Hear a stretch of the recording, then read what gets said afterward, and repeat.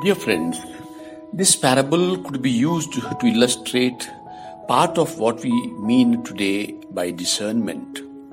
The word is applied to a process of searching for God's will and deciding how to respond to it.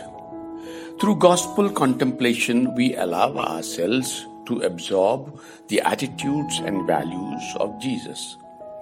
These then become the criteria by which we evaluate the situation in which we find ourselves and the particular issue calling for a decision.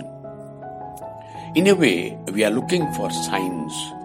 These will not be cosmic disturbances in the heavens, but inner movements of spiritual consolation or desolation. As the liturgical year ends, is there anything in my life that I need to discern? If so, I pray that I may recognize the signs and interpret them correctly.